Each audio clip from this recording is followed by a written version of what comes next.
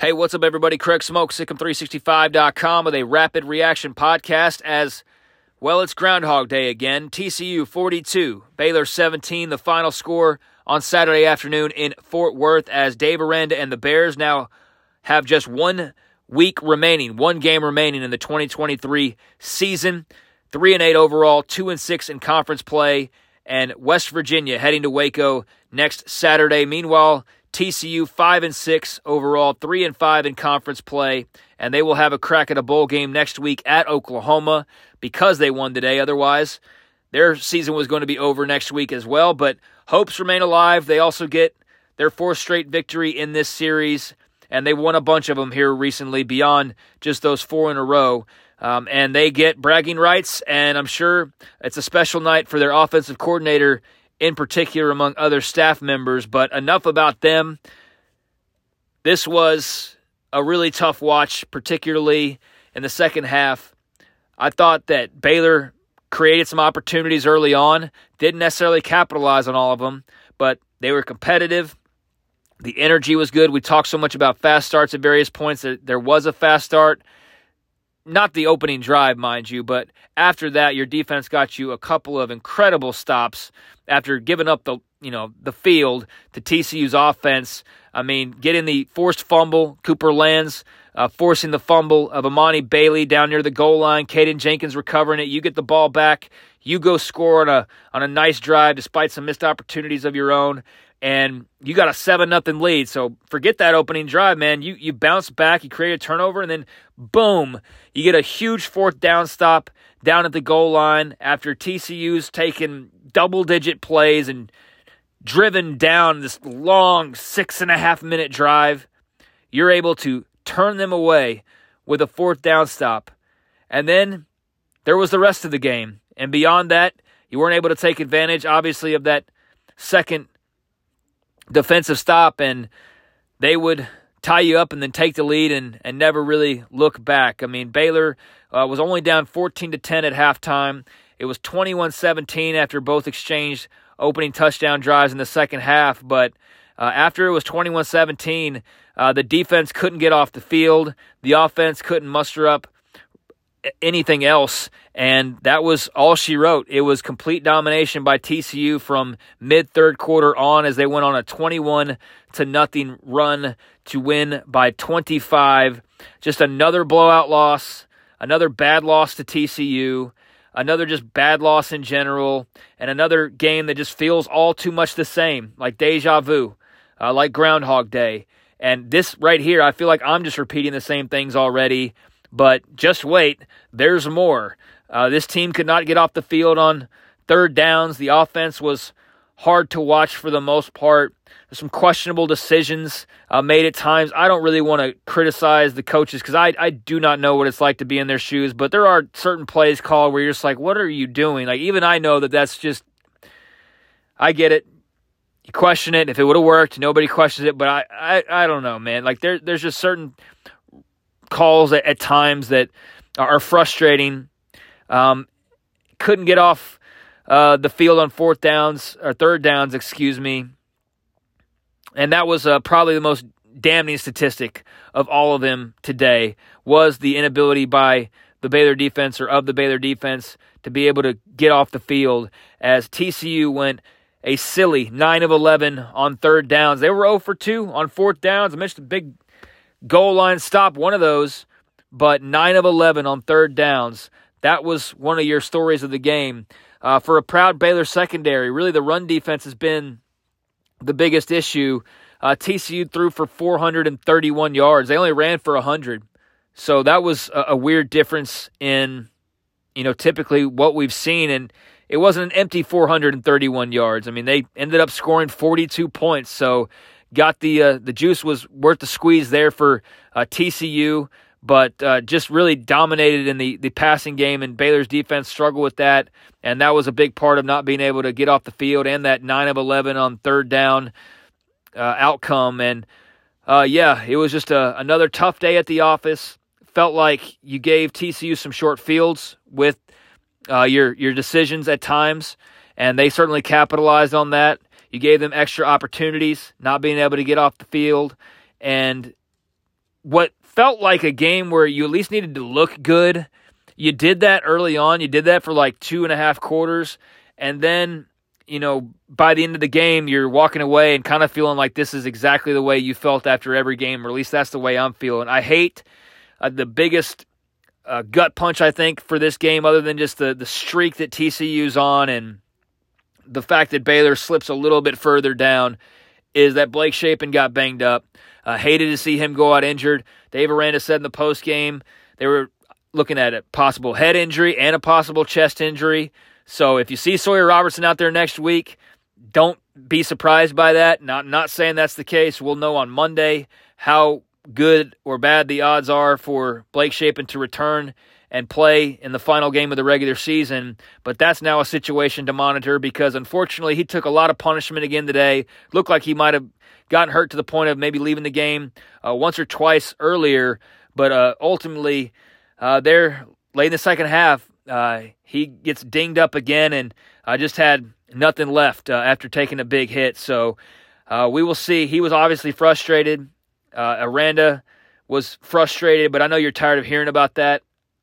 Haven't listened to the full postgame yet. Haven't brought myself around to doing that. I did listen to the radio, internet postgame interview, and it was just a lot of the same. And it didn't inspire confidence, and it didn't make you feel like this was anything other than just kind of the same thing, and that you're rolling into next week with just a building frustration, more and more questions, and I think everybody just wondering when, how, and what those answers are going to be when the time comes here in the coming days. I mean, there's 1 week remaining in the season. You're going to have to act fast with whatever the plan is to get this ship righted with the portal opening up. We know how quickly Aranda's reacted when it's come to coaching changes. It's the holiday season. I don't like dwelling on it, but it's a fact of life, and it's a part of the job, and not everybody gets paid a lot of money. I keep that in mind. Not everybody's getting paid like high-level OCs and DCs and all of that. But it is a job you have to perform, and where does that come down in this particular iteration of Baylor football? What are we looking at? I think it's safe to assume everything from the top on down. I thought they really needed to have a good showing, and again, they did for about 2.5 quarters. They looked okay to good, maybe even at times, but it was just such a bad finish that by the end, 42-17, there's no way to spin that as a positive, especially against your rival, especially when it's just become the kind of regular thing all year long and more of the same types of outcomes that we've seen. It's really tough, but yeah, Shapen getting hurt. The offense in general is just really hard to watch, and I don't know what's going on. The Richard Reese thing, no carries whatsoever for him today, still unexplained. That's bizarre. Did think you had like some things here and there that you can at least be positive about from Dom Richardson or, Dawson Pendergrass, Jake Dabney certainly, but like again, that's more deja vu and more of kind of the same thing. So it was more the same thing. Like those guys had kind of cool, kind of okay singular performances, but as a team, it didn't add up, and ultimately the offense just can't hold up blocks. They can't protect as much as they need to be able to, or give enough time, and it's making things really, really hard to execute, really hard to watch. And then in moments where you do have opportunity, maybe that's when some of the head scratchers in terms of what you're doing come into play. But defensively, that's where I think the really I guess the most painful side of this thing came was the fact that you were not good when it came to defending the passing game today. TCU throwing for a whole lot of yards as Josh Huber goes for 412 on 24 of 29 passing. Sheesh. 2 touchdowns for him. 24 of 29 for 412, averaging nearly 15 or a little over 14 yards a pass. 2 touchdowns. The secondary has mostly been the strength. It's been the running game that's been more of an issue to defend. Only 100 yards on the ground. Well, when you're throwing for 431, I guess you didn't have to run for that much. But the secondary got toasted a little bit today. Way outweighed or way outgunned when it came to explosive plays. TCU hitting way more explosives and big plays than you were able to hit today, where you had at best a handful of your own and could not get off the field on third down. That was the biggest, most glaring issue of the day, was the inability by the defense to be able to get off the field on third down, and that tied into the passing game and the 400-plus yards in a variety of different ways. But an offense that had a quarterback playing really hard and was able to do a couple of things kind of okay. Eventually, he's hurt by the end of the game and out for maybe next week. We don't know. And then a defense who couldn't get off the field, couldn't keep your quarterback on the field, couldn't get your defense off the field. That was kind of the name of the game for Baylor today. And again, a lot of that pretty much the same in some ways, but not the part about getting toasted as much as you did back deep. There were some positives today, and hear me out here, or just this week, I should say. There were a couple of positive developments, because we don't need to break this game down. You know what it is. You know how it went. You know the result. You know there's one more game to go next Saturday against West Virginia. And then it's the offseason. And how soon, how quickly we start to see offseason decisions, I don't know, but that's all what we're focused in on at this point, because that's what matters the most at this point. Yes, you want to send your guys out on senior day as best as possible, and yes, that will still remain a focus, and yes, that needs to be front and center. But let's face it, big picture, you have to start making moves now, and they really started that this past week with the NIL commitment that Colt Barber reported on. That's a great step forward, that they're reorganizing and getting things into better shape as far as NIL, knowing that that's an area they're really going to have to attack and utilize this offseason. Also, Caden Jenkins, after kind of teasing a mysterious decision, and had he announced he was going to the transfer portal, I don't think people would have been shocked, but right before the game, he announces his intentions to remain at Baylor. And so you got a couple of dips, but again, those are for next year. Caden coming back is for next year.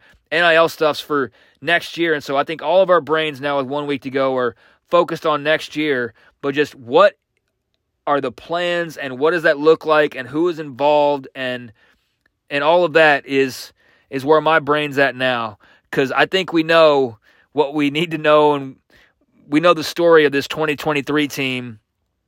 I hope for their sake they can close out on a strong note, but at best they're going to be 4-8 or they're going to be 3-9. Either way, it's a disappointment. No way to slice it any differently, and it's been a long season, and there's something to kind of like what I said last week about, kind of looking forward to it almost. I know that that's not the greatest thing in the world to say, but I'm not the players or the coaches. From an outside observer's point of view, I'm ready to start seeing what changes are going to be made, just being brutally honest about it. And I think most people out there listening probably are as well. It's nothing against the players, but man, this has been such a drag of a season that today was just a little bit more salt in the wound, and it's just maddening how long this TCU one-sided nature of this rivalry has gone on, no matter what you want to call the rivalry. But they get the big win today, can't get off the field on defense, can't stay on the field and capitalize and convert and execute on offense. Can't keep your quarterback healthy there at the end, and that's the big storyline to look at the start of next week, obviously, is whether or not Blake Shapen will be able to play. Gave the other offense short fields with your decision-making and your execution. Did not finish strong at all. But, hey, you started fast, and there was that. And, hey, Drake Dabney had a nice enough game, and, hey, you got a couple of big stops on defense early on, but in terms of building off those things, there's only one game to build into. And now it's all about, as much as anything, building beyond that. What does that look like? What type of construction materials are we talking about here? Who are the architects of that? And you know what I mean. Because I think had this been a down-to-the-wire game, I feel pretty confident that everything would remain status quo as head coach. But being as lopsided as it was, certainly not anticipating a Thanksgiving week announcement and not anticipating anything in general. Like, changes are coming. There's no doubt about that. But whether Dave Aranda is at the helm of those changes or not, I think remains as much in question, and perhaps even more so as a result of how that game went. Going from being 14-10 at halftime to, what was it at one point?